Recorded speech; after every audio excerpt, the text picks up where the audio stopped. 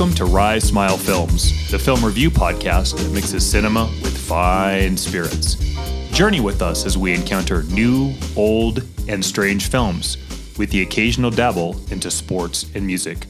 Proceed with caution, as these podcasts feature spoilers and some mature language. This is Matt. And this is Jesse. Today on tap, we have Rear Window, starring Jimmy Stewart, Grace Kelly, Wendell Corey, Thelma Ritter, and Raymond Burr, based on It Had to Be Murder by Cornell Woolrich, screenplay by John Michael Hayes, and directed by the one and only Alfred Hitchcock. Wait, who? Brian De Palma? Yeah. Welcome back to Rise Smile Films. It's time to start a brand new film review cast, one we've done before, so we'll just call this one Films of Hitchcock Part 2. The well that could be returned to many, many times. I mean, the guy's filmography is just legendary. And the first time we did Vertigo, Rope, and Rebecca. That was a lot of fun, and I think we're going to have just as much fun with this slate of films from 1954. We're talking about Rear Window. This is going to be a great conversation to talk about the Hitchcockian things we see in this film, the relationships, voyeurism, all those themes. I can't wait to have this conversation with you. I know this is a film you've probably seen a bajillion times. 50 times. 50 plus times, yeah. So I don't think I've seen nearly that amount. So you probably, you're good with it. You probably could have not seen it and been pretty good with it too. So. Yeah. Watch the Cliff Notes. There are the Cliff Notes on I think Hitchcock. that's called a trailer, isn't it? Yeah, exactly. Well, today, we're having an oldie but goodie, Buffalo Trace Kentucky Straight Bourbon Whiskey. Felt good to go with an old standard since we're going with Hitchcock. So cheers to you. Cheers to you. Yep. Tastes like Buffalo Trace. Always get like a kind of a butterscotchy taste with this one. Ladies and gentlemen, for like $25, Can't beat it. you can't beat it. And especially for something that's always in high demand and is kind of rare, like they usually tell you one bottle per customer if and when you find it at a store. So The bottle's cool too with the torn look with the buffalo on there. Isn't that cool? yeah. Before you converted me to Dr. Squatch, I had a Duke Cannon bar soap that was bourbon Buffalo Trace flavored. Actually. Oh, wow. Yeah, and it smelled pretty good. But I love that Dr. Squatch stuff, so there ain't no going back. Do you have a favorite scent from them? Do I? You know which one I really like is the grapefruit IPA. I haven't done that one yet. Oh, that one's great. That one and the pine tar is a bit rough on your skin. Oh, man, it's yeah. heavy grip, but that smells amazing. Yeah. And Birchwood Breeze. You like those ones? That's a new one. What about you? I burned through that Fresh Falls this week, and I hadn't done that one yet. Good. For everybody out there, I can't believe we're talking about men's soap products. We are. Dr. Squatch is not sponsoring the program. I would love them That'd to, be as awesome. a matter of fact. That'd be but sweet, yeah. maybe we should call them. Yeah. Shameless plug, Dr. Squatch. Put it in the Sure, I will. hashtag it this week. No, I like the Bay Area rum, Oh, and that I one's- like the bourbon barrel bourbon? Barrel bourbon, yeah. So I ordered some interesting ones this week, though. They had a little special. Okay. And I ordered that one that was the chalky milk and the Mars bar and then whatever the other one was. Well, did you get Irish cream and whiskey? I did. Okay, I had that one around Christmas. I thought it smelled pretty good. Did you do the frosty peppermint I for Christmas? I didn't do that one. It's that. It was that. They're so fun with their theming and they have fun with, traditional soap. And I like it because it doesn't dry out my skin. And I don't use a body wash anymore. I just use the soap. So it's amazing. Shampoo's really good too. Excellent. Well, to Dr. Squatch. To smelling and drinking good. Let's get started with our flight question.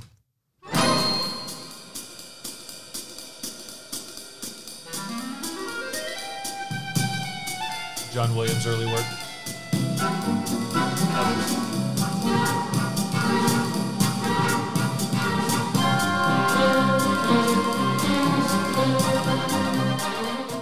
Oh, that's Franz Waxman, who had just come off the Oscar doing the score for a movie we have to cover one of these days on the show, Place in the Sun. Oh my God, we've never done that Yeah, film. yeah, that'd be a great one. That'd be a great one. Yeah, we'll put it in the pocket. We're never starved for content. But to kind of get started here, today we're going to get into the weeds with, interesting couple of sorts on screen, James Stewart and Grace Kelly. And I'm sure we'll have a lot to say about their dynamic and kind of what it means for the story and the kind of play that they have in between that while someone's being murdered across the the courtyard here. Yeah. But my question to you, in all of Hitchcock's filmography, give me your top 3 favorite couples from Hitchcock films. Give me your 3, and then I'll give my number 3. Coming in at number 3 would be the starring couple, and I bet you can guess. Okay. Rebecca. Oh, yeah. Did you think I was going to go there? I thought you'd include at least that one. Yeah, that one's great. So Maxim de Winter and the never really given a name second Mrs. de Winter. Joan Fontaine. Now that's so regal to go with. Like the answer to this question is Laurence Olivier and Joan Fontaine. But an honorable sidecar running mate mention with this is the actual Rebecca and the housemaid. That's a couple we never see on screen. Sure, yeah. But they are clearly together on some level in this film. So an omnipresent couple. That part when she's explaining to the second Mrs. de Winter, combing her hair and the little nighttime ritual that they went through together. Ooh, boy. Yeah. The things that are not spoken in between on those lines are pretty loaded. Go back and listen to that episode. That was a good breakdown on all the weirdness going on at Mandalay. At Mandalay. Have you watched the one Netflix did with Lily James and Cannibal Army Hammer? I didn't. I wanted to. I want to as well. It's just I haven't gotten around to it. I didn't hear great things. I didn't either, but the source material is great, so I just kind of want to see how they did it next. I mean, there's no redoing Hitchcock's movies, so true. Yeah, we might have to check that one out as well. My number 3, I hope you let me have this one. I mean, it's not explicitly said, but I like how they interact with each other, so they're essentially a couple. Got to go Farley Granger and John Dahl from Rope. I mean, they essentially act like a married couple in that film, and it's kind of understated that they are a homosexual couple of sorts. But the way that these two crumble under them trying to hide this body and then host a dinner party, which is probably the first mistake. Yeah. Should have done their murder a week before. But as Jimmy Stewart, latches onto them, something's not right with these two and the way they're acting. And especially Farley Granger is just essentially is just white as a ghost and sweating the whole movie. Yeah. John Dahl's the straight man.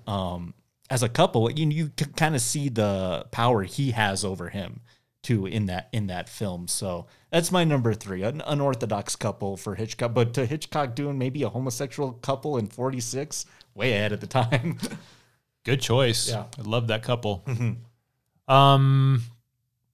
For sure, this guy was going to end up on my list. You just had to figure which of those 4 films of his was he going to use. Yeah. It's actually going to be Notorious. Okay. That's Mr. Cary Grant, Dev, T.R. Dev, and Alicia Huberman, played by the irrepressible Ingrid Bergman. If you ever want to see the showcasing of true chemistry and beauty together, watch the last 15 minutes of that film. When Dev was what Alicia calls Cary Grant, comes to rescue her after our boy Claude Rains and his mother have been poisoning her for some months. Yeah. That camera is so tight. Oh, yeah. On their faces. Well, kind of kissing her back into consciousness from whatever sedated state or near-death state she might be in. Yeah. Little soft white light behind them. They just look beautiful. Now, I've told you time and time again that Cary Grant with Irene Dunne is the best that's ever been. But this film is terrific for that. I don't know if it's a great film. It's a good film. I take that back. It's a pretty damn good film. I'll jump right in here because it's also my number 2. Oh, shit. No, yeah. I actually watched this last week. The Unica Key. I'll echo your statement. I think it's in contention for top 5 Hitchcock movies for me. Yeah, it's up there. They're great on screen together. I've kind of been going just doing a whole Ingrid Bergman thing. I'm actually reading a biography about her right now too. Kind of how David O. Selznick found her. He really thought she was too tall, needed to put up a lot of makeup on her, and she's like, I really don't want to be about all that. So they just kind of showed her as is, and she's just such a natural beauty, but their chemistry is amazing. And I really like how Cary Grant is in that film, is just you go with Claude Rains and you find out these Nazi secrets, and so we can bust him, and then you can kind of see you know what, I kind of love this girl, and I'm going to do what I can to get her back, that no one seems to care about her anymore. You're right, that scene of them coming down the stairs and we're in an almost extreme close-up on them is very unorthodox type of filmmaking, I think, for Hitchcock. But I was on the edge of my seat, and I've seen that movie about 5 or 6 times. I think we should do that film. That would be a good one. Yeah. What if about this, Jesse? Okay. Right now, just off the cuff, you can say no. Mm-hmm. What if we extended this cask an extra week And do and did that in week 4? Let's do it. Let's do it. Yeah. Because I think we had an extra week in there with our new release that we're planning to talk about in mid-February. But that would take us right. That would be perfect timing. So yeah, let's do it. Just built a new cask right here Excellent. on the fly. The Unica key. It's always fun to talk about Claude Rains. What's your number 1? Boy, this is so hard. Yeah. Even still right now, it's between 2. Lots of great couples in these films. Okay. Okay. I hope I didn't take yours on this one too. Scotty Ferguson. I had to go. Yeah, me too. Okay, so I'll let you do that one and I'll do the other one. Are I was you gonna sure? do. Yeah. I had to pick that one. That one's so good. And it's primarily because It's so fucked up. 50-year-old Jimmy Stewart Yeah. does not look like he goes with 23-year-old Kim Novak. But they're good on screen together. After he fished her out of the sea. Yeah. And left her naked in the bed. You can see how they would fall in love together. And then you see... Well, how he would fall in love with her anyway. Yeah, exactly. And then what she pulls on him, and then the psychotic episode he goes through to prove himself right is just unbelievable. It's the most messed up of all the couples on my rankings, but they're so good together. That is why I'm picking it. Well, and then the authenticity of why she's after him really is sort of at the beginning very similar to the one that I'm about to choose, which is going to be Grant and Saint in North by Northwest. Oh, that's another good one. Because same thing, the age seems wildly disproportionate. Mhm. And I don't want to say she's out of his league because it's Cary Grant, man. Like, Yeah. no one's out of his league. No, yeah. But per some of the sexual entendres that they rifle back and forth with each other in the cabin car Mhm. to then leave him high and dry, man, it's like sexual verbal tennis. Mm-hmm. And after all that, I think it's what makes him such an irrepressible force in film is he's able to take all of the devious things that she did to him or with him and somehow still save the day and find a way to care for her and then bag the babe at the end too. It's a great choice. It was in contention for, one of mine as well. But Did you give any thought to Marnie? Sean Connery and Tippi Hedren? For the same reason, it's just so A little bit. It's just awkward. It's just so strange. Yeah, exactly. Yeah, a little bit. These couples are a little bit better. I even thought a little bit about Janet Leigh and John Gavin a bit. But we'll leave that on the table for another episode. Yes, we will. But no, great choices. Yeah, Here's to- I think here's to your choices. That was really good. Here's to your leg. Excellent. Well, let's dive right into our review breakdown of Rear Window. This is the scene of the crime. A crime of passion, filmed in a way you have never seen before, and as no one else would dare attempt. But the screen's master of suspense, the producer-director who shocked the world with Psycho.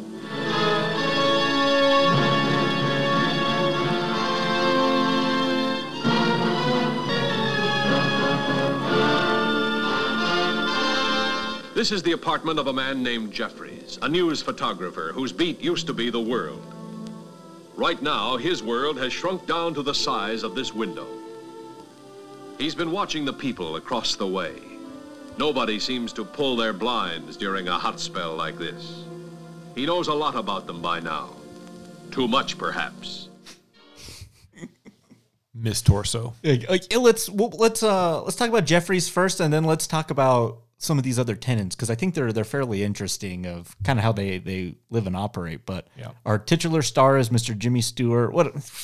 He's just such a great actor. I mean, and to his willingness to play against type sometimes, like in something like Vertigo or Man Who Shot Liberty Valance, these very emasculated men. Even here, I mean, he's restrained to a wheelchair for this entire film. Yeah. And even later in moments of extreme danger when an action hero of Cary Grant or Humphrey Bogart's stature would leap down the trellis and go rescue Grace Kelly from the clutches of Raymond Burr, has to just sit and watch. I mean, I think that's one of the most difficult parts of this movie for me is so helpless from beginning to end, this whole film. The way you just set that up leads to, oh gosh, let's do this. A semi-controversial, but I think worth talking about theory that I have about this film. Okay. Or at least if not theory as movie was designed, something that you can extrapolate from him. For a lot of different reasons, I have varying opinions on this movie, but I'm not going to argue with some of the games that Hitchcock plays with you. What you just described was a man who's incapable of satisfying or providing for his woman. Yet the whole time, he is gazed upon her, fixated upon her, staring at her with an orifice that is, shall we say, erect. Yeah. Is this movie a statement on impotence? I'm not kidding you. I think you're absolutely right. Yeah. You're talking about his leg. Or his leg and his camera, too. Well, both. Well, that's very Peeping Tom now, too. Well, I thought about that, too. When he pulled out his camera lens, I was like, wow, that's like the biggest camera lens I've ever seen in my life. It's hard not to like look at that and say between the camera that is his only means of relief and his leg, which has no relief coming until the cast is removed, caught an eternal pre-ejaculatory state, I guess. Yeah. It's worth considering, and some people probably are like, oh my God, we're 16 minutes in and listen to this. I'm not ready to go there. I am with Hitchcock. This is certainly in his wheelhouse. Well, this movie's almost 2 hours, and there's so many things in here that you can take one which way or the other. And I kind of have some of those I just want to propose to you as we go throughout the film. But that's the beauty, I think, of his films is the interpretability of all these different things. Absolutely. I see Jimmy Stewart in this as very incapable to handle the task at hand, which is catch a murderer. It's all on theory and what you think and what you see and not see. And he can't go over there and search the apartment. If he could, he probably would, but his nurse and his girlfriend are the ones that have to go do that for him. They do all the heavy lifting. Absolutely. I can totally see this about impotence, especially in how detached the Stewart is with Grace Kelly as well. Just emotionally. So you're, wow, here we go. So maybe we're arguing or you're making the point or you brought it up and I'm doubling down on the point. That he has, and I'm going to get into Grace Kelly here in a little bit too, but he has this beautiful creature who is literally throwing herself at him. Like, I don't think she's probably going to say, not tonight, honey, I have a headache. Yeah. And he is completely disinterested because he knows better. He knows that he's not capable of satisfaction. Maybe. Wow. Well, we start out with him fairly interesting. You know, we do a great panning of this built from scratch set, which I think is pretty impressive. I think it was built in like 6 weeks. Amazing. And we're going to stay here the whole film. And, you know, that's another thing of, you know, single location films are nearly impossible to A, pitch, and B, execute. I think Hitchcock does a good job in this one, always staying within this point of view of this little courtyard apartment complex. Did it 3 times, right? This, Lifeboat, and then Rope, right? Yeah. You're lucky if you can do it once. To that guy. Yeah. This Hitchcock guy you keep talking about. To the point where when I watch this, I'm like, I want to know what's going on that busy street over there. There's a restaurant over there. There's kids playing. Like, I want to see what's over there. And we never leave this window space until he falls at the very end onto the ground. And I think that's remarkable. That's really cool. Everything's from the perspective of that window. To the point where I was like, I don't know if they've ever tried to do this like on stage, like as like a play. I think it would probably do pretty well.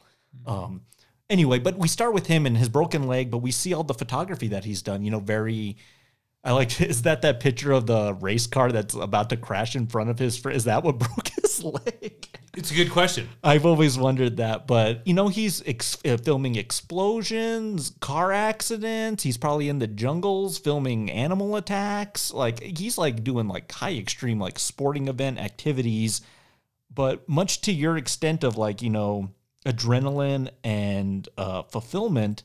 Scotty like needs this in his life. His ability to not get that excitement rush is killing him right now. It's why he's so docile in this room of his. So he's just yearning. He's like, the second I'm getting out there, and you know, I know Lisa's in love with me, but that's not a world for her. And he's like trying to get rid of her in the nicest way possible. But he needs that, and I can see why he would go headfirst into this. Guy killed someone across the way. You brought up an interesting point there with this incessant need to find these adrenaline junkie rushes. Yeah. if we're going to stick with this sexual impotence theme, then that sort of is akin to a character that you mentioned in the show, I think, last week. Mr. Steven Soderbergh's version of Sex, Lies, and Videotape and James Spader. Yeah. Who basically couldn't get off, so he watched other people talk about getting off so he could live like vicariously through them.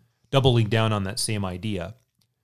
If he is voyeuristically in Sex, Lies, and Videotape satisfying himself, then it's also akin to Jeff or Jeffries because he is hooked on a similar course of action. And that is immerse myself in these high pressure adrenaline scenes and events. And I think it's the auto wreck too that took him out because that tire is flying right at his camera. Jeez. In that picture. It's a good shot that he got it, but damn. Instead of immersing yourself into another equally exciting creature, as the movie would like you to believe, although I am not there because I'm not a huge fan, which would be Grace Kelly. Yeah.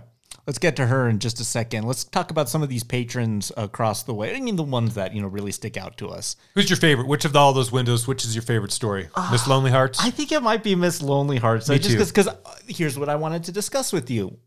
Miss Lonely Hearts is on the bottom floor underneath Laura Starwald. And What a name. yeah. Having lonely dinners at night, is she having those? Is this she just can't get a relationship and she's just, that pathetic? Or is it B, a lost loved one like Sixth Sense or something like that? Yeah. That's what I think. That's what I think too. And that's just as sad, you know what I mean? Yeah. The inability to move on, stuck. And I was kind of thinking we're still so close to World War II, so I was thinking maybe he died there. But yeah, that's really sad. This conversation she's having with herself, across the table. And then when she does go on a date, I mean, it's just something she's not ready for. And then she's like, I'm going to kill myself. Like, she goes through such a progression throughout the thing. And then it's kind of important later of, calling the police. I mean, they're calling for her initially. Right. And then it turns into go one floor up. But yeah, I think she's pretty interesting. And then who she kind of ends up with, what kind of ends up pulling her out of it. Okay, so we've got Miss Lonely Hearts. We have a couple flights up, the body beautiful Miss Torso, who is some ballerina that seems to be really comfortable and close to nothing in front of the window dancing. We have the author, poet, struggling young professional with his career who seems to be riddled with insomnia and writer's block or musical block. The musician? Yeah. And then who am I missing? Oh, the newlywed couple. Yeah. Okay, so now those are the four. Those do two things for me. Number one, it provides some backstory and some other interesting points because if it's just watching Jeff watch Lars in his apartment, that can get boring. So this provides supporting cast with backstories that are interesting. I would also argue it takes away from the argument that we might have made with Impotence and flies in the face of what Jeffries is coming to realize about domesticated life when you settle down. Yeah. You could argue that each of the people that he sees in the window represents some other level of relationship development. The struggling musician is him as young photographer cutting his teeth. Yeah. The body beautiful Miss Torso Yeah. is trying to look good and waiting for your husband when he comes home in a 1954 kind of way, even though it's a sailor and he's been abroad, and that's why she's Phil Silvers. but she's also working on her craft. The other window is the newlyweds who basically spend the whole time in bed. Yeah, film. exactly. And then the fourth one, Miss Lonely Hearts, would essentially be the widow. Those all could be representations of chapters in his life. Absolutely. Yeah. And the one that we seem to have, aside from Lars Thorwald, the most conflict in is the widow. Well, that's also a potential chapter in a thing is a domestic disturbance. I mean, hopefully we don't go to the extent of chopping up our loved ones and whatnot. But, that's another piece of it too. I mean, we never find out what ticked off Lars so much that he just had to chop up his wife into I didn't think about that, the bickering that they are always engaged in. Yeah, I kind of thought a little bit of maybe some Munchausen by proxy a little bit, like Sixth Sense, like he was keeping her sick in bed because we just see her in bed the whole movie of her few scenes. But what was it that set him off? I mean, that's a kind of unspoken aspect of this film I would really like to know about, or maybe not.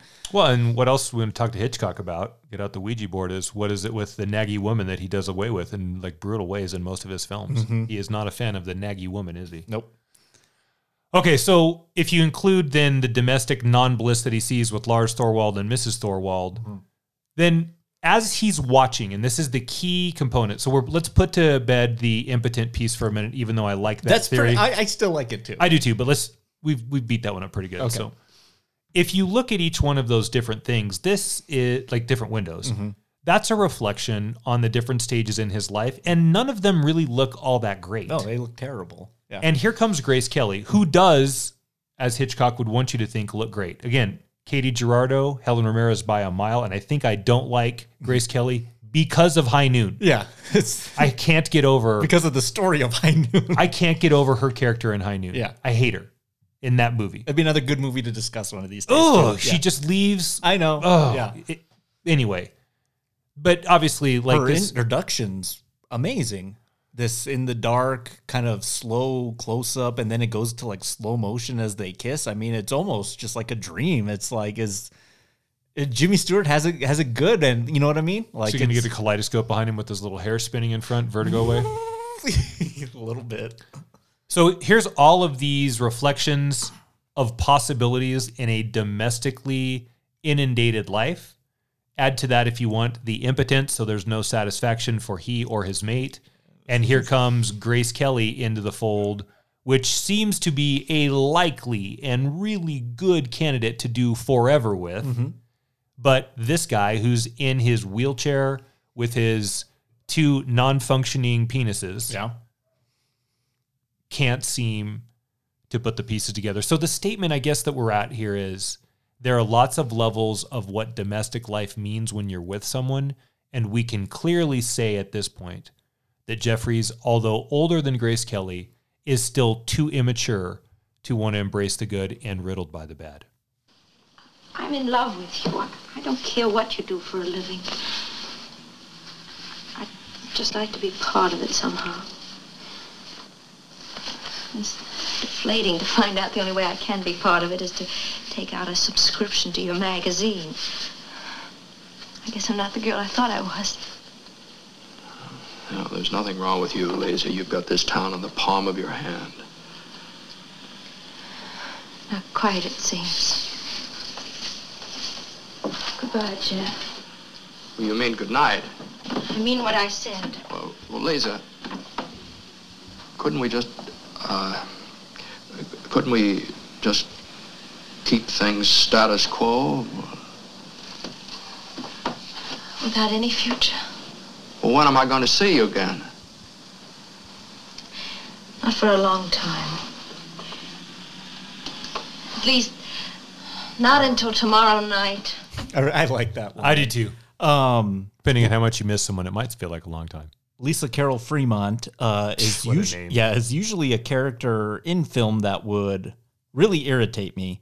Why? Someone who's too prim and proper, comes from a lot of money, so there's the greed aspect, there's, the high society aspect, just too unbelievable. You want a little street in your women on film, huh? Sure, why not? But who she reminds me a lot of, and I can't believe I'm making this comparison, is Elizabeth Shue in The Karate Kid, which is kind of come from the same cloth. They come from money and Similar look too. And the kind of the people they're into, it almost seems too good to be true. Yeah, it's like you're trading down a little bit. But good comparison, nice. I end up liking both of them because she does feel a little bit more down to earth because she's willing to, I don't care what you do for a living. I don't care what this is. I want to be a part of that no matter what. I mean, she just brought him a lobster dinner from like the best restaurant in New York City, probably. She's a good woman. But he's just like everything you said, the domestication of it all. If I stay, this is it. You know what I mean?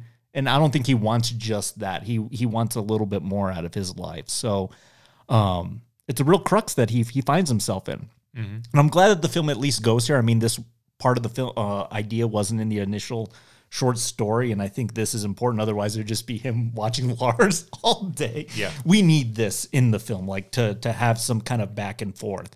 And I really like how she gets into it as the film progresses. Like, I'll prove to you that I'm worthy of your adventures and your high adrenaline rush activities, and I'll be an active participant in this. Like that, the line later, and we'll get into it because it's probably my favorite part of the movie too, is when they're talking about the flower bed, which I can never tell the difference. Yeah, me either. I'm glad you brought that up. Good. I'm so glad to hear you say that. Sure, it's there, why not? But I can't tell. But when they're like, that's where Mrs. like, and you can tell the moment where she's just like, she's on board with this thing and she's about to go dig up a dead body if need be. Yep. That's pretty cool. So, a lot of these, characters will usually be like, I don't want to be a part of that, or just nagging, or if you were Hitchcock would do away with you. Here she wants to be a part of it and is willing to change some things about her. But, Jimmy Stewart should also see what he has in front of her. And that's a bit frustrating for me as well, too. I think, I can see why that's frustrating for you. And I can also see why you probably have an affinity for this film, because when we really start to like Lisa Carroll Fremont is when she gets down in the mud and starts getting her hands dirty and doing some of the work. Yeah. I find Jeff to be a much more likable character when he's able to rise himself up out of the importance of whatever life he thinks he's carved for himself, which I think is just immaturity or selfishness in pursuit of career. Midlife crisis. Yeah. Yeah. He's just he's almost in a midlife crisis due to maturity at a latter stage in life. Do you know what I mean? Like, he's got a career, but his midlife crisis is essentially revolving around his inability well, one thing he talked to settle down. Well, one thing he talked about too, which was crazy, was just kind of just living paycheck to paycheck. It was just like and being okay with it. Yeah, and that's like his life. He's okay with being a vagabond and going from set to set and taking pictures. So if we're going to have protag and antag, which obviously Lars would be the antagonist and Jeff the protagonist, I think Lisa presents a secondary antagonist for part of this film too, or maybe that's too broad, or maybe too stark. At least a challenge, because for her to be able to live in Jeff's world, and it's all done in the final shot of the movie too, like when they're reading the magazines. Yeah, she's got to be okay with like the NASCAR race on Sunday at Talladega. Yeah, but for her to fit into his world, there has to be a really damn good meal at that NASCAR race, because think about what you set up, Jesse. She shows up with the lobster dinner, and I'm pretty sure that's going to end in bed if they want it to. Yeah, but he could give two rips about it. It's perfect. And exactly. Yeah. It's perfect. And that's the problem. You're too perfect. Yeah. Meanwhile, this woman's throwing herself at you. like, how do you win? You know what I mean? Right. It's tough. But I know we don't do this on the show because we sort of made the rule that you couldn't pick the couple or the topic from the movie of the day to be one of the Flight or Nightcap. Would they have been one of your top three? I think so. Really? Yeah, maybe number 3. Okay. Yeah. I just like the change that they both go through. And I like to both characters, and for the most part I like both of them. I like what LB Jeffries, his goal at the end of the day is to prove himself right, that he knows what he saw, that he sees something suspicious, but yet no one will believe him. Again, the impotence part of belief, you know what I mean? His camera's going to work finally? Exactly, yeah. Think about that. I'm telling you, when he pulls out that big lens, it's just like, it's almost comically big. It's like, is this a Mel Brooks movie or is this a Hitchcock film? Like, yeah. Well, let's talk about the murder. Raymond Burr here, he was cast because he bared, now look at the Freudian analysis of this, that he bared an uncanny resemblance to Mr. David O. Selznick, who produced Rebecca and was Hitchcock's introduction into Hollywood. RKO, right? If you're portraying Lars Thorwald as this David O. Selznick lookalike who's the villain who chops up his wife, there's obviously some animosity there, right? Yeah. Yeah. So something happened there. I don't know enough. I know O. Selznick was a cantankerous kind of bastard, and, we saw Mank. He was in Mank. I was going to say, isn't he having involvement in that really good movie, Mank? Oh, gosh. So I kind of want to know more about that, too. I just need to get a good Hitchcock biography or something that gets a little bit more into that. But obviously that didn't end well, because he would have made all his movies with that studio, and he eventually went to Paramount here to make this one. So Raymond Burr, and the white hair has to be makeup as well, because I know 2 years later he's Perry Mason, and he's in the Godzilla Americanized version with like jet black hair. So they're making him up a little bit, but we see the nagging with the back and forth, and then maybe she's sick, maybe she's not. But then in a rainy kind of night, we're like, he just leaves 3 times throughout the night, and just to L.B. Jeffries, and his nurse calls him out on it, like, I wish you would sleep in that bed instead of in that chair. He like catches all of it. He catches all of him leaving all 3 times in the rain, and wondering where's he going at that time. And I haven't seen the wife in a few days. Something interesting's going on over there. And maybe just, some sort of like strange Mandela effect that I had watching this. I always thought that I heard a scream in one of these sequences too, like a strangulation or the moment of death. And like he's half asleep when he hears it. I might be thinking of a different movie, but I thought it was this one. But it wasn't. It didn't happen. It's just the taking of the suitcases through dumping the East River and wondering what's in those suitcases. And I love this. I love the restraint of Hitchcock. Again, he's so good at what you don't see is going to be so much better than actually seeing someone hacked in an apartment building. But when Lars is cleaning the hacksaws in his kitchen sink, is just like the audience is smart enough to put 2 and 2 together. Like, he chopped up his wife into a bunch of pieces, put them in the suitcase, and went dumping them 3 times throughout this rainy night. Like, he's hanging out with Luca Brasi. Crazy. I mean, That's gruesome. That's a gruesome kill. I mean, what do you think of Lee? Just kind of the staging of this murder and whatnot. And I think the biggest fault of this film is Raymond Burr's stupidity to do all this activity with the windows just wide open in his apartment. There would be no movie, but right. You know what I mean? That's fairly... We can make that case with all the windows too, right? Because no one really does that. Yeah. But I think for Jeffries, it presents enough of an escape, because that's the other thing too we do need to talk about. Like, this man does feel trapped. He can't leave that room because of his damn leg. I'll drink to your leg. Yep. And if you were that bound up and were, the world traveler and action seeker like he was, and then restrained to a little tiny chair and no escape in a 12 by 12 apartment. I've never broken a leg like that before. That seems like a nightmare. It does. Yeah, it does. He's probably so bored anything might play into that. Anything might excite him. Yeah. Into that action-seeking mode mind that he has. So let me ask you this, and this maybe we'll psychoanalyze ourselves a little bit. If we're in Jeffrey's position and we have this apartment and we just got the windows wide open all the time, which ain't my style. Right. I like the windows closed. Would you take a gander at what's going on in some of these things? Because I would say, I'll admit, I absolutely would. I would, just peek a little bit more longer than I should at Miss Torso, and I would look at Miss Lonely Hearts down there, and I'll look the newlyweds. They got their blinds closed because they're banging in there again. I would definitely take a gander at what's going on here. So to me, the voyeur, the viewer, absolutely. I think he's saying something about what human nature would do in this circumstance as well. So yeah, let me double down on that. Yes, I'd like to morally tell you I wouldn't, but here's the truth on this film. Yeah. You're worse than Jeffries. Yeah. Because you're not watching. You're watching the watcher watch. Yeah. So you're twice as bad. You don't even have the ambition to go seek it out and find it on your own. And solve the murder. Yeah. You're just watching. You paid your little $1.50 to get into the theater at this peep show, essentially. Yeah. Right? That's what, you're worse. Yep. That's Hitchcock grinning at you like, oh, if you want to take the moral high ground, then I'll take your money and tell you bullshit on the way out of the door and say thanks for, attending. It's the POV in the slasher film. Yeah. You are watching the watcher watch. So I can tell you, oh, no, Jesse, I'm above that. No, I'm not. Yeah. And I would tell you I wouldn't anyway, because I'm not above that. Yeah. I hope it would be something worth watching. But I'd take a look in pursuit of hopefully finding something good. And that gets back to the also point of Jeffries. Stuck in this room, can't get out of the chair. My camera's just sitting here. I don't get to take any auto racing wreck pictures. I'm just stuck.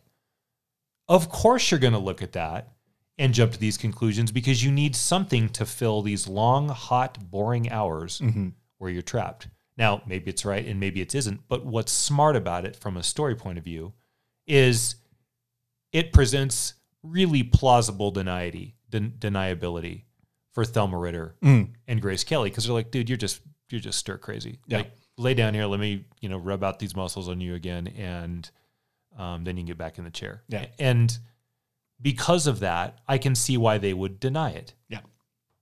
You know, much as I hate to give Thomas J. Doyle too much credit, he might have gotten a hold of something when he said that was pretty private stuff going on out there. I wonder if it's ethical to watch a man with binoculars and a long focus lens. Do you suppose it's ethical even if you prove that he didn't commit a crime? I'm not much on Rear Window ethics. Of course, they can do the same thing to me, watch me like a bug under a glass if they want to. And I wondered that this time. I wonder, as much as he's watching, or are these people watching back at him? Watch with this, like, because he's like, he doesn't hide himself very well, you know what I mean? So here he is with this very long telescopic lens looking at Lars's apartment. I'm like, yeah, Mr. Musician could just look down and just see exactly what you're doing. So he brings up a good point there. But the other kind of component to this is Wendell Corey as this detective friend of his who's essentially trying to dispel him of what he saw. So like, well, they saw Mrs. Darwald. She sent him a letter.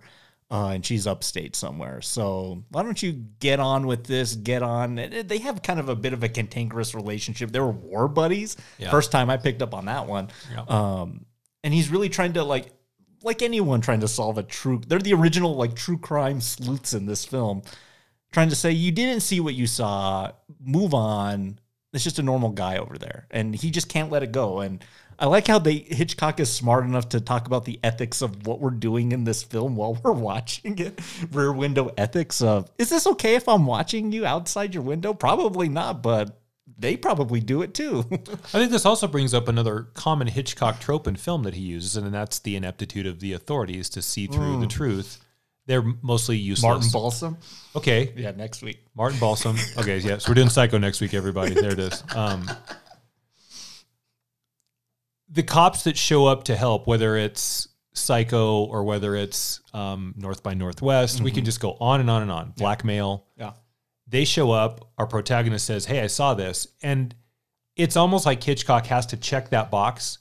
I don't think he has an anti-authority or justice mentality, but like he has to recognize at some point, normal human behavior would be to call the police. So let's get that out of the way. Let's render them useless, even in The Birds too. Like I love in The Birds. Yeah. When the cop comes and says, was there a light on here or something? When these sparrows fly through the chimney. Mm-hmm. Yeah. They're all useless. Yeah.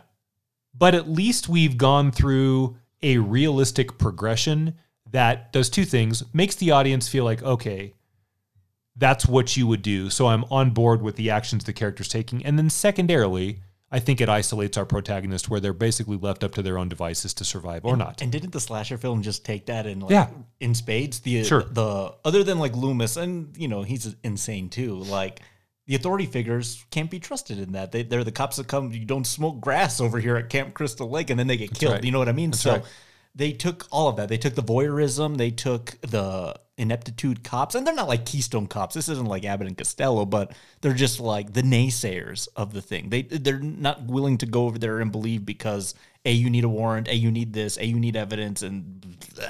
Yeah. So smart. Yeah, you're right. It gets that out of the way. That way we can go on with our amateur sleuthing, which is kind of what we're here for. So I think when we did the first cast, we got into the MacGuffin pretty deep. Mm-hmm. Yeah. I think we're addressing two others here now, and that's Hitchcock's portrayal of authority as ineffective. And then, and I don't even know if we did it in the first cast. We probably did, but I can't be sure. The choice in the latter part, especially of his casting with women. Mm-hmm. I think more so than any other character or actress that he worked with. Now we know that he had it pretty bad for Hedren. Yeah. But I think Grace Kelly represents what he wanted his women to look like on film. And essentially that is blonde hair, blue-eyed, fascist almost, not in a political way, but in that sort of mold that they're carved from, how Hitchcock liked to show his women. Well, also Edith Head's amazing just like costume design. I mean, Grace Kelly looks amazing because what she's wearing is just like, oh my God, like really that? Like when the nightgown scene, like I'd be like, like it's like the nightgown, and like to Jeffries, it's just like, yeah, that's pretty good. I mean, yeah, like that was Jesse Arousal. That was not like, oh my God, yeah, it was Jesse. I was doing like the Coyote good. And like Tex Avery. Yeah, right. Oh, I love that. I'm going to ask you a question. Yeah. I don't know if you have an answer, but I'll ask. Okay. What is it about the too fine to be handled necessitate in Hitchcock's casting with women that really purveys the latter 2/3 of his career? To me, I think it's their response to the situation of the plot of the film. I mean, if that is something like The Birds, and how is Tippi Hedren going to this, again, very immaculately dressed woman, and we're going to get to that one as well. How's she going to respond to this, like, unprovoked animal attack? And there's going to be a lot to say. So you've given out the whole cast. Yeah, now. I've given out the whole Do you guys want us to do? So it's this week is obviously this film, then Psycho, then Birds, and then the aforementioned Notorious. There's your cast for the next 4 weeks. It's impossible to just say, yeah, Riot Nation. We'll get to that, because those are huge conversations. You know what I mean? Sure. Why the birds are attacked, but what's her response to that too? And it's the same in Psycho. I mean, I think Janet Leigh is absolutely beautiful in that movie. And what's the response to this weirdo Norman Bates? You know what I mean? So I think, yeah, you can build up these women to dress them amazing and have them be presented a certain way. But to me, the interesting fact of this latter Hitchcock half is, what are they going to do when shit hits the fan? I mean, like in Vertigo, like same thing with Kim Novak. I mean, when Stewart's onto her, like, what's she going to do? Is she going to cave? Is she going to tell the truth? Or is she going to go along with it? She kind of goes along with it up until too close to the end, and sorry. Well, the truth on that is, okay, so like I'm psychoanalyzing the use of his women in that. Yeah. When in Vertigo, Scotty is the least interested in Kim Novak. It's when she's actually Judy Barton, back with her werewolf-like styled eyebrows and that hideous purple and green shit that she's wearing. He doesn't get re-interested in her until he remakes her over into Madeline Elster. Yep.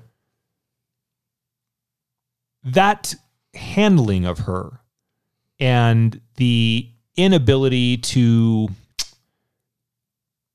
do more than worship, like not physically conquest or desire. I don't even mean sexually, but like to be physically intimate is not something that happens with Madeline Elster. Yeah. It's not something that Hitchcock will allow to happen with Fremont, Lisa Fremont. And I think the thing about that is that Hitchcock's way of protecting his own desires by putting these women who he never really had a chance with, other than he's the director and the casting couch, which he's I mean, kind of isn't that way, but there is a river slow flowing of lechery through some of the casting that he's seduction, right. Yeah. Is that his way of keeping these women unkept and unknown from himself, not only story-wise, but also personally? Another thing I think it could possibly be is the classic 1940s Hollywood glamour actress being pushed into 1950s cinema.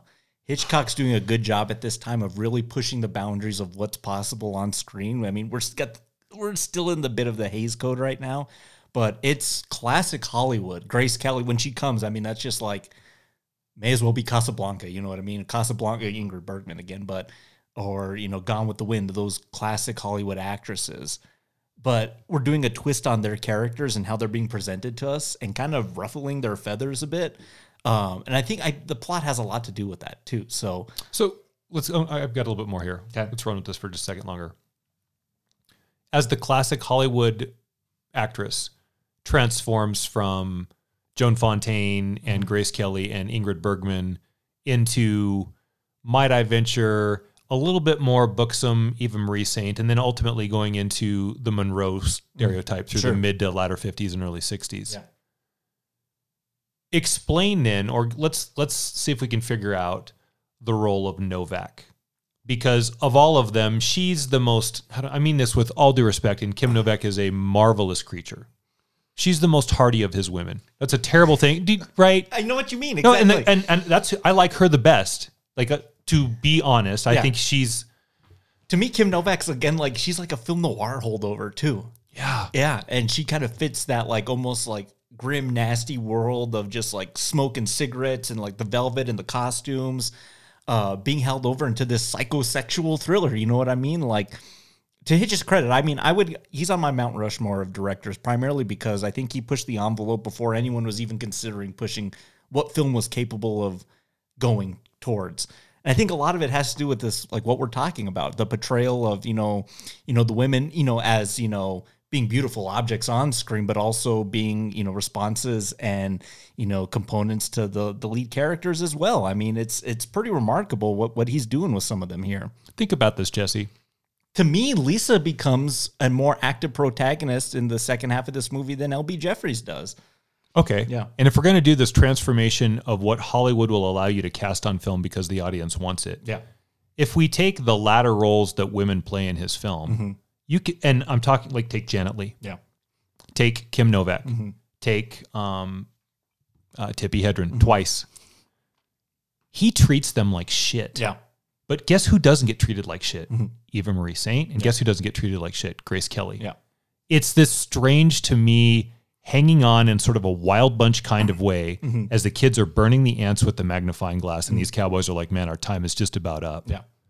Because of the Gatling gun, essentially, right? Yeah. Right? Really? Yeah. Hanging on to what he thinks Hollywood should look like and punishing it through women and the depiction that they want women to be for the audience and the latter bit of his work. Yeah. It's right there. Wow. That's it in a nutshell. And that's why I like watching these films. And again, like, it's the presentation, it's the story, it's the acting, it's the cinematography, it's the whole package on, like, not only just these characters here, but I mean, he's paving the way for like these crazy sex thrillers that are going to be like the Giallos in the 70s. I mean, Argento and what Bava are doing.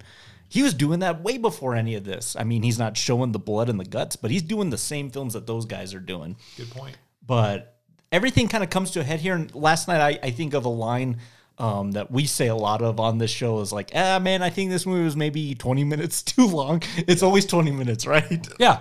I don't know. Maybe the Batman might be 30 minutes too long.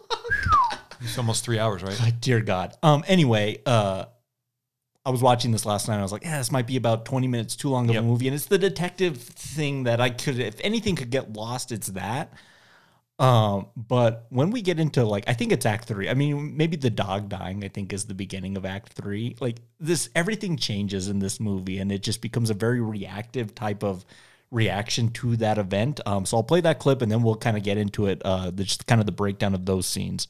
It's dead. It's been strangled. The neck is broken. Which one of you did it? Which one of you killed my dog? You don't know the meaning of the word neighbor. Neighbors like each other, speak to each other, care if anybody lives or dies. But none of you do. But I couldn't imagine any of you being so low that you'd kill a little helpless, friendly dog. The only thing in this whole neighborhood who liked anybody. What do they tell you in film? You can't kill kids and you can't kill the dog. And Hitchcock went there, you know what I mean? And this cute little dog that has to ride a little basket down to the first floor so he can go pee and shit. And his owners sleep on the stairwell because it's so freaking hot inside, I imagine, that it's cooler to sleep outside until it rains and they get their mattress completely soaked. That was pretty hilarious. Yeah. This I guess scene, we forgot to mention that. yeah, it's another tiny little detail. This scene kind of really gets to me a little bit, because I hate seeing animals die on screen. I mean, that's not good. And then just the heartbreak that this owner's feeling over that. But then she calls out all the other tenants saying, why would you do this? How dare you? How could you hurt a harmless little animal? And what kills me even more is after everyone just goes back inside, like, Yeah. Such is life. Life in the big city. And then they're watching Thor.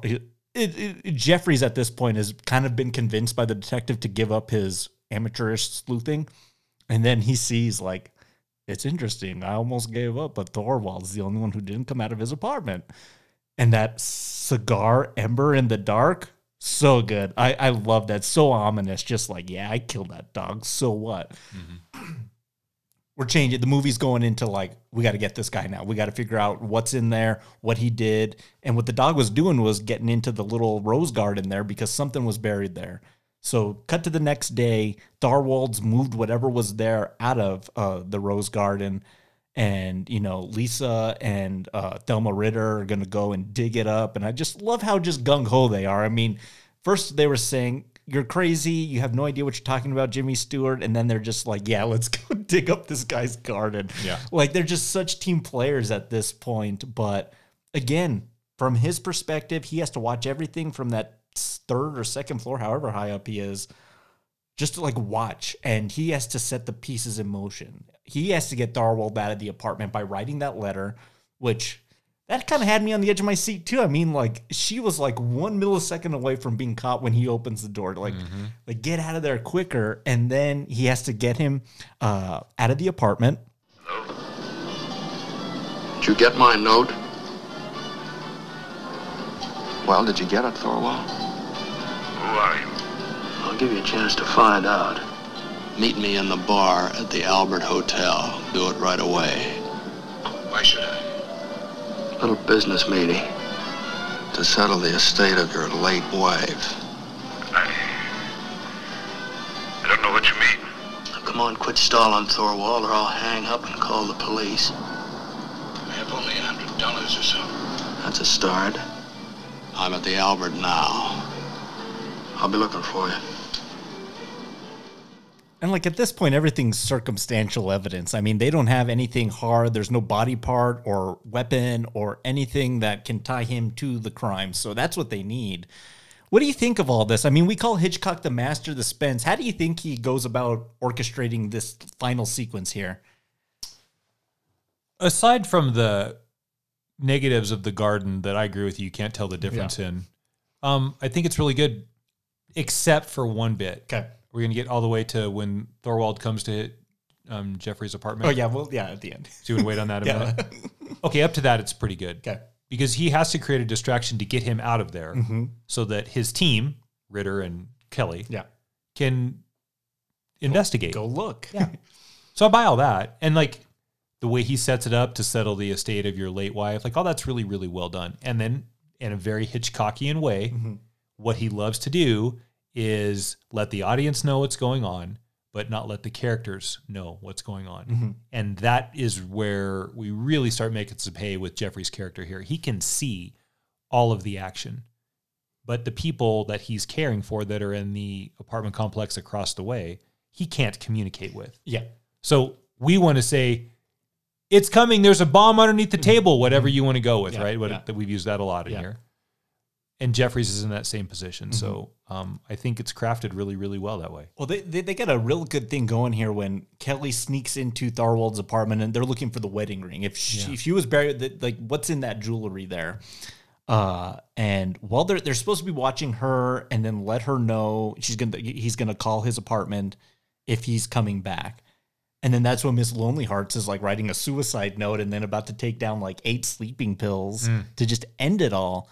So they're watching her, and then we stop paying attention to what's up there, and then they're calling the police, and then it's like too late when he looks up again, and here comes Raymond Burr down the hallway. I love that moment. It's just like, what's she going to do? What are they going to do? Again, the helpless aspect. As a viewer, as Jeffries, there's nothing he can do. I mean, you just have to watch the events unfold. And that's probably what Hitchcock exactly wanted, too, is just like, you're just going to watch this unfold, and you're going to be very helpless to the events of it all. Yeah. And probably my favorite moment of the movie is the cops come kind of in the nick. Raymond Burr probably roughs her up a little bit too in the dark, and we don't know what happens there, but she's all kind of frazzled when the lights come back on and here's the cops again. And so they're like, what's going on here? We had things about an assault and whatnot. And then that moment, I had the little clip here of... What's she trying to do? Why don't she turn him in? She's a smart girl. Smart girl, she'll get herself arrested. It'll get her out of there, won't it? She points at the ring on her Look, finger. the wedding ring.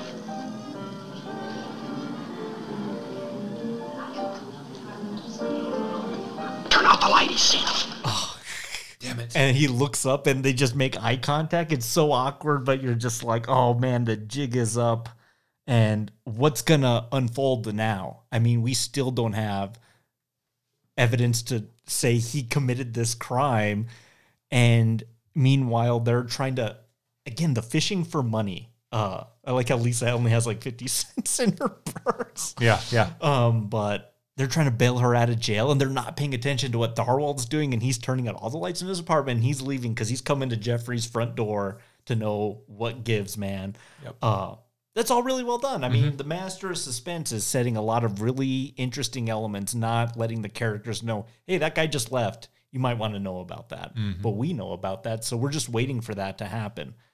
Well, let's talk about this moment here at the end, the final confrontation between assailant and protagonist Jeffries, which is, Raymond Burr comes into the door. It's all very darkly lit. I think Jeffries tries to go and like lock the door, but he can't get out of his wheelchair, so he can't even do that. But he comes in, and it starts very amicable of just like, what do you want from me? Like, do you want money? Are you trying to blackmail me? I don't have any money. Like, we're worthless. Like, what do you hope from all of this? And Stewart is just like silent. He's just like, and I think that made me uncomfortable too. I mean, I would probably try and talk, but maybe, again, that emasculinity that Stewart's really good at doing in these movies was just like, I think he was just scared shitless. Yeah. Didn't know how to respond to him. And just like, let me keep my cool here until I can react to something. And it's the wedding ring. He's like, no, the police have it by now. And this has always been the silliest part of the movie to me, which is like just the flashbulb effect of, I'm going to blind him to oblivion and hope he doesn't come and kill me. Yeah, it's ridiculous. I think burly Raymond Burr would just burst through that and just go choke him out if that's what he's capable of. But he's able to get like 4 bulbs off before help arrives. What do you think? Stupid. It's stupid.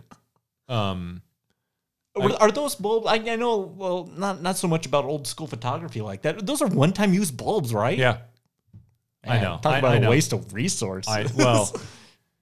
Yeah. I'm talking not in the film. I'm just talking about just the photography in general. I mean, that seems like a waste. I just think they could have gotten to the part where there's out of flash and Lars has Jeffrey by the throat, short and curlies much, much sooner. Yeah. And while there's the flashbulb stuff going on, you could have had Jeffries rolling around on the floor and had some little like a little scuffle that might have been entertaining to watch and certainly more believable than this light bulb thing. I don't even think that would work. Yeah. I'm serious. Like, flash a bulb, like, I guess. I think maybe because he had glasses, it's like kind of doing a double reflection, but like it's still just like, if you really wanted to kill somebody, just go do it. And then he takes his glasses off and like dusts them off and blinks and takes 20 seconds to get the. It's so ridiculous. It's we of all the things in this film that I think are crafted well, this flashbulb thing to me is just such a deal breaker. All endings in Hitchcock, you know what I mean? That's Like, a good it's point. just like he gets to the end of the story and just like, we need to end it as fast as possible. What now? Yeah. What do we do? Yeah, and so it's him hanging from the windowsill to fall. I know everyone's gonna laugh at that little special effect of him falling, but kudos to Hitchcock for even thinking we could do a special effect doing that. Yeah. Back in the day, they'd be like, just drop the guy. Right. He was like, we can do an optical effect and it can still be Jimmy Stewart falling down. I know it looks terrible to today's standards, but man, the guy was always doing stuff like that. Do you remember Saboteur when the guy falls from the Statue of Liberty? Yeah. Like, it was like way ahead of its time. Green screen and forced perspective. Yeah. I think those things are cool. Yeah. So those things never appear dated to me. I'm just like, good for you in 54 to like think of that. Yeah. But the best part, Jeffries breaks both of his legs. Right. He was kind of pretty high up, actually. I always kind of thought he was just like, it wasn't that far of a drop, but this time I was like, yeah, that's kind of pretty high. I was like, I wouldn't want to fall from that distance too. And of course, they don't catch him when he falls. Just he takes like the full impact, breaks both his legs. Lars is ready to give a full confession, and then we got to have always that like second scene. Thank God Vertigo didn't have that, but like this like tailing end scene of the aftermath. But I think it's important in this film because we spend so much time invested in all these tenants in all the rooms to kind of see where they're at now.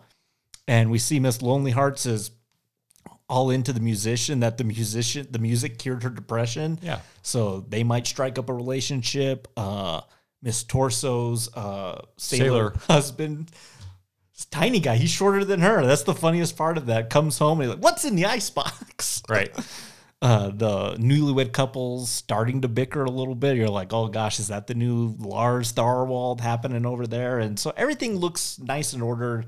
Jeffries has his broken legs. And then again, this last shot of Lisa reading Hiking Through the Himalayas or so, the West Andes or something, and then puts it down and she's like, I want to read about fashion. You know what I mean? So like, I'm willing, but that's what I like about her. She wants to have a leg in both parts, and why not? I mean, she's probably good. So that's the end of Rear Window.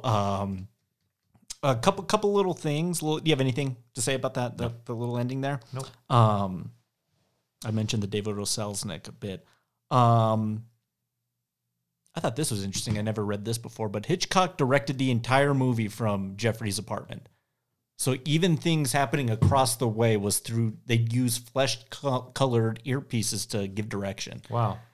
Pretty innovative, but also I think Hitchcock, like probably as a director, wanted like the same experience that the audience was going to go through. It was like, I'm never leaving this room, and I'm going to watch it all unfold from here. And I thought that was pretty cool about, until Raymond Burr comes in and is bleary-eyed with the flash photography, we just watch him from across the way in long, medium shots, and then it's like now we're in a close-up with him, and we're like, oh, this is the guy. Like, interesting. But this film was nominated for 4 Academy Award Best Director, I think, for Hitchcock with this one, and costume design and cinematography. Of course, he didn't win. He never won that award in his career, but I thought that was pretty cool. And this has been on a lot of AFI lists, mysteries and the thriller lists that they do. I'm surprised they don't do those countdowns anymore.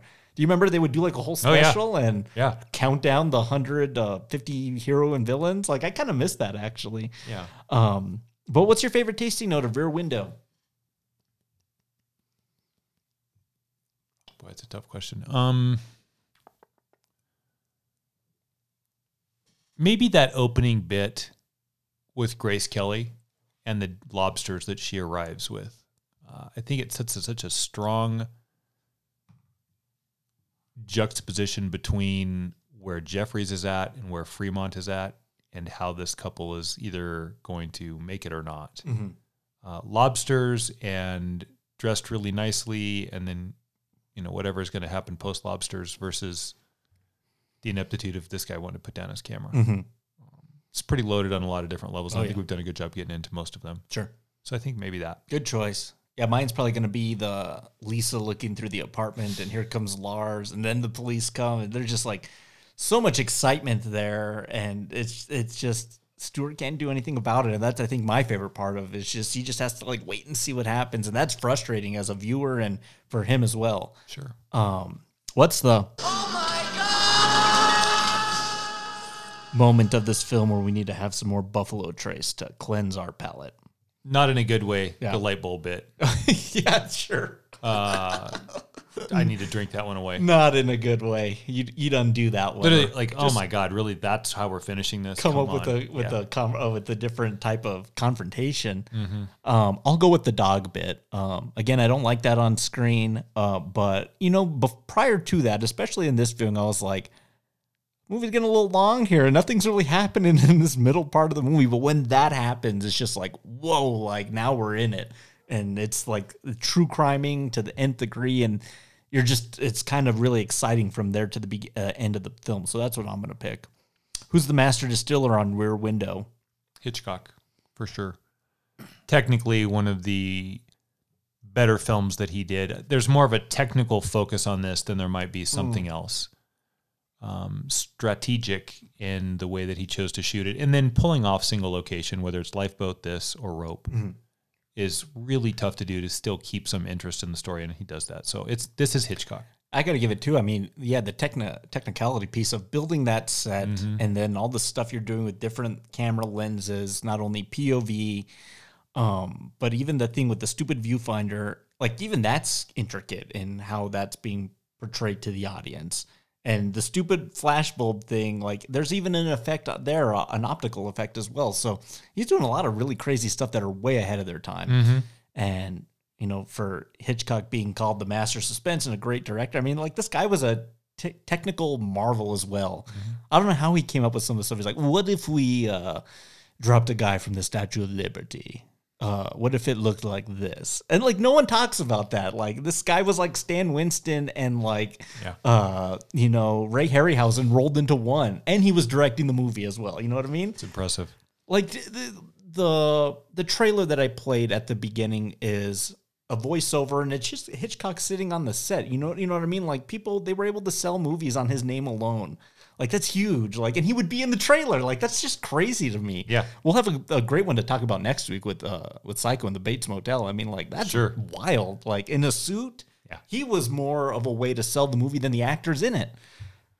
We've never seen that before. I don't even know if we'll ever see something like that again. I mean, crazy. How you going to rate and grade Rear Window? We have Rock Gut, Well, Call, Single Barrel, and Top Shelf. Where are you going with this one? Despite all of the interesting theory that we posed and the technical elements that he tackles seamlessly, this is just a call movie for me. Okay. It's not in my top 10 of his. It's not a bad movie. It's mostly entertaining. Again, like you said, it's too long for me. The detective bit gets a bit arduous. There's just two huge deal breakers for me to keep it from like being great. Yeah. And it's the fucking flowers and the picture and the flashbulbs. Yeah. Those are two, just, if you're going to do that bit with the flowers, it's got to be really noticeable. Well, what's even kind of more infuriating about that is they go dig them up and then there's nothing there. Like it'd be good if they went and dug them up and they found something. Yeah.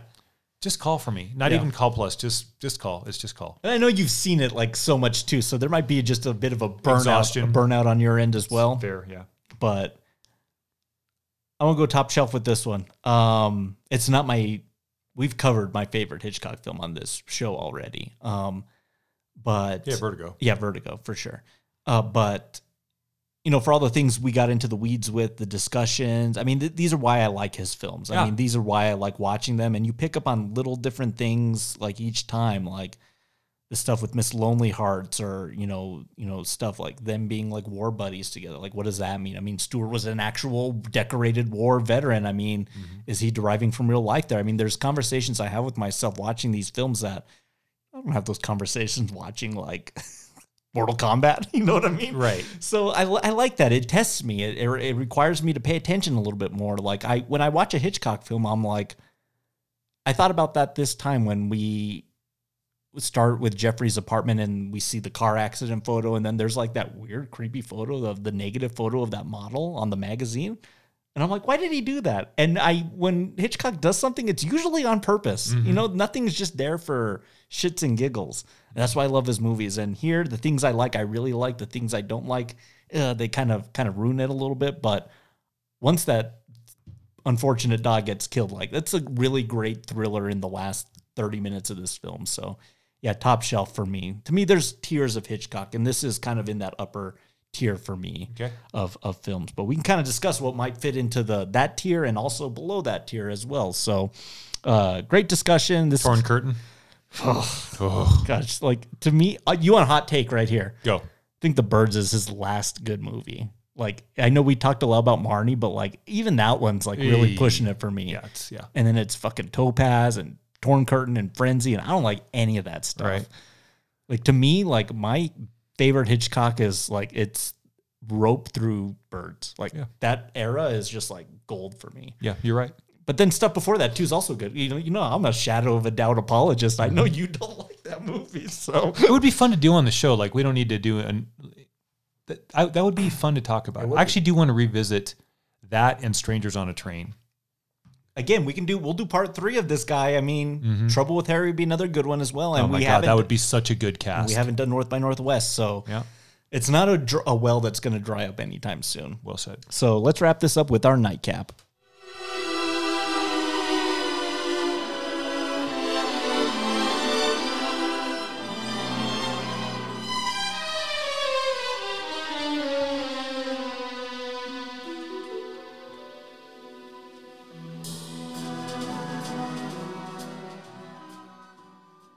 And I think at this point, too, I think this was the last Franz Waxman score he did, because then it was the Bernard Herrmann show after that. And that stuff is amazing. Yeah. So go ahead and hit. I love this nightcap question. I'm so excited to hear what you got for this one. There's no shortage of directors that cite him as an influential character in their filmography.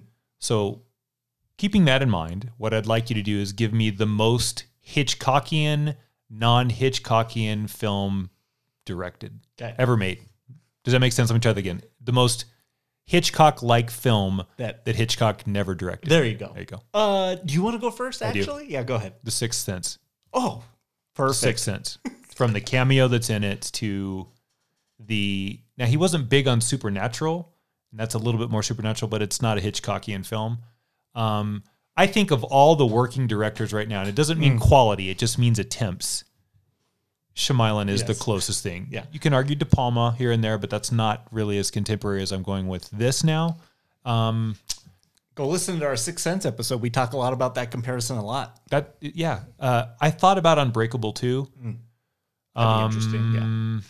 That's a little bit too auteur, and Hitchcock never got quite that artsy. Maybe Rope might play in that room a little bit, but no, I think it's The Sixth Sense. Great choice. Thanks. Actually, didn't even think of that one. I'm ashamed to say, but you're totally right. I mean, would you say the most supernatural he goes is maybe Rebecca? Yeah, I would. And that's, just like really pushing the envelope on what's supernatural and not. I'm sure you maybe have some honorable mentions, but let me get mine out first, and then because I have a few myself, my own. We covered it on this podcast. If he was alive in 1992, I would love to have seen his version of this movie. Is Basic Instinct. Yep. Like, again, it has everything there that you like. The psychosexual killer stuff. It's a MacGuffin movie. It's who's the killer, who's killing. It's hot. It's like, I would love to see Hitchcock direct like a sex scene that wasn't limited by the Hays Code. Yeah. It might be the sex scene in that movie. But I could just totally see him doing that idea. Like, it's just right up his alley. It has everything he loves. A convoluted, unnecessarily convoluted plot. Like, you remember when Michael Douglas is trying to figure it out? He's going from like hospital to hospital. Like, that would be in a Hitchcock movie. Oh, yeah. For sure. Yeah. Yeah. So that's my choice. Good. Any honorable mentions? Yeah, I did one. That's Okay. Unbreakable. The other one is Sleepers. Okay. You familiar with that film? Yeah. For those of you who don't know what that is, it's a bunch of boys that get abused terribly in like a correctional institute as young men that come back to make the guards pay. I could see him doing that film. Like, that's too edgy, but I could see something that was revenge, ladder, we don't know why, upon reveal, oh my God, here's the backstory on that. I could see him doing that. What about Seven? I guess there's some similarities between that and I Confess in some ways. Yeah, maybe. Yeah. Yeah. What else? I feel like maybe Zodiac might be a little more Hitchcockian Yeah, I'd say than Zodiac for than sure. Seven. Yeah. For me, I naturally went to De Palma because Blowout and Dress to Kill are very Hitchcockian, but maybe the most Hitchcockian of his is essentially a Vertigo kind of a body double. That's a very Hitchcock, and it's body W and Rear Window when he's spying down at the murderer across from his lavish cliffside mansion. Yeah, De Palma, like before Shyamalan, he was this guy's Hitchcock.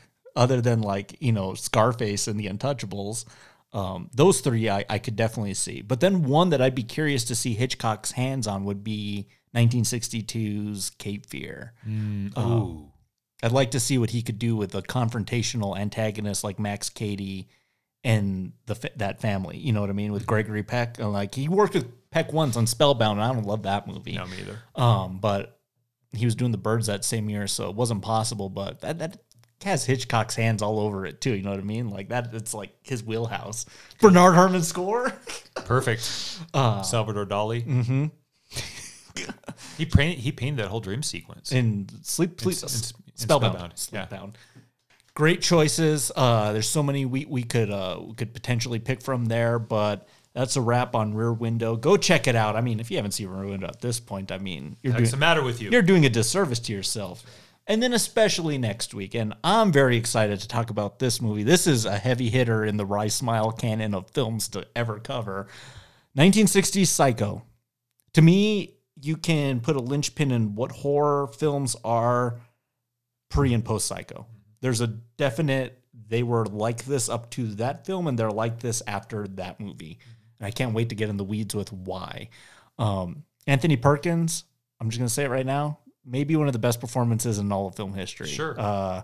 So many thematic things to talk about. Birds, more Peeping Tom, brassiere colors, MacGuffins, and money, and psychology breakdowns. It's going to be so much fun, everyone. Like, it's going to be a great episode next week. I can't wait. So until then, cheers to you all. Cheers to you all. Go check out Rear Window. Go check out our podcast on any of the podcasting sites, Spotify, Stitcher, Apple Podcasts, wherever you listen to the show. But I got to get going. I'm going to go peep and see if I can find a diagnosis on who killed the Buffalo Bills defense with 13 seconds left in last week's game, because my God. All right, I'll double down on that. I'm going to go watch The Trouble with Harry because the Chiefs were dead in that game and were resurrected miraculously. Can't believe that shit. God. We'll see you all next week, everybody. Have a good week, everybody. We'll see you in the dark. Thank you for listening to Rye Smile Films.